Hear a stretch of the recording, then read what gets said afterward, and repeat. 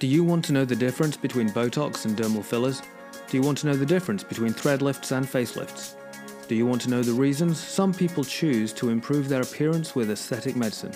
What makes our patients and our doctors tick? Hello, and welcome to Aesthetic Medicine Uncovered.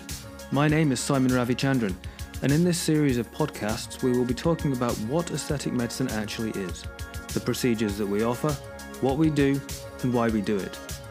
I hope you'll find it interesting, and I hope it answers some questions you may have. This podcast is produced by the Clinetics Group, Scotland's leading multi-award-winning aesthetic medical clinics.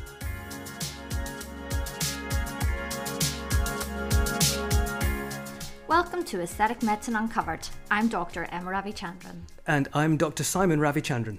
And today we're going to be getting personal as I ask Simon what aesthetic treatments he has had. Simon, what treatments have you had?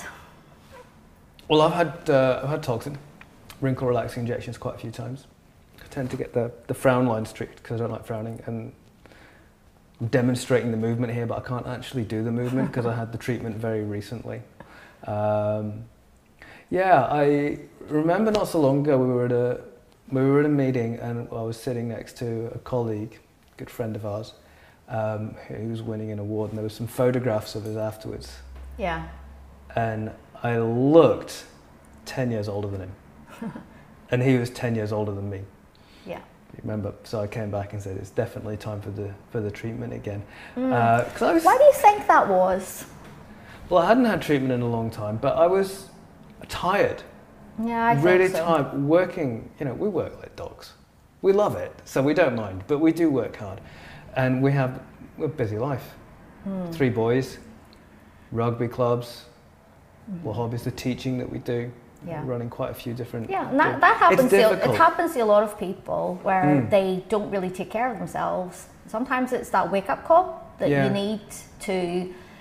I've been thinking about it for a while, but that was the catalyst that made it. That right. Let's do it. And it's not like I'm new to it. I've had this treatment on and off. Well, actually, not even on and off. Fairly regularly for a long time. Because I get toxin treatment for my bruxism. I'm a tooth grinder. I get headaches. I get some pain. So I get toxin treatments for that fairly regularly, and it's very effective. So that was all right, Simon, you haven't had your treatment for a long time, so it's time to do that again. So anyway, we had that. So right now I can't frown, raise my eyebrows, but And do you look better? I certainly feel a lot better. I think I look better when I look in the mirror in the morning. I've got that little extra, bit of confidence that makes me feel happy when I go out. And the interesting thing is I know I can't move my forehead right now, and it's going to be temporary, it's going to come back and it'll be very natural. But there's different ways of doing toxin, there's ways of doing it, so it's a strong dose. I had a big dose, I specifically asked for a big dose, but a lot of our patients and you like a natural dose, so we treat you slightly differently. So you've got movement even though you've had treatment. Yeah. But even so, my patient, a couple of days ago, we were talking about treatment, and she doesn't want toxin, she doesn't want botulinum toxin treatments, because she's terrified of looking fake. And I said, well, I'm probably a bad example right now because I've just had it and I can't move it. And she goes, oh, you just had it? You don't look like you've had anything at all. Yeah. So even me with the fairly significant treatment I just had, to that particular patient, it didn't look, does it look unnatural to you? I don't know. No, it looks reasonably natural. Thank it looks you. like you're just not lifting your eyebrows or something. And yeah, I guess that's a key take-home message as well. Regardless of what treatment you get, it can be done in a way that makes it look good and natural, but also botulinum toxin can look dreadful if it's put in the wrong muscle or the wrong dosage is made. So let's think a little bit about how the actual drug works, because again, people don't really understand this. They think that it freezes muscles or that it damages muscles, and actually botulinum toxin is probably the most studied drug that we have certainly in the UK, if not the world, and certainly in America. So we know exactly how it works, and just to sort of explain that to patients is really good. That this little protein that comes from a bacteria can be injected into a muscle where it gets soaked up by nerve endings, and then it makes a change in that nerve ending that switches off the signaling from the nerve to the muscle. So the muscle isn't being told to contract, therefore it just doesn't contract for the duration of action of that drug. So the muscle is relaxing, and as a consequence of the underlying muscle that has now relaxed, the overlying skin is also relaxed. So we don't frown. We don't have the horizontal forehead lines whenever we lift our eyebrows. We don't have those crow's feet whenever we smile, but we maintain a natural looking smile and, you know, maintain our expressions to some extent, depending on how much the patient would want that. Yeah. And maintain that natural result. That's it. So yeah.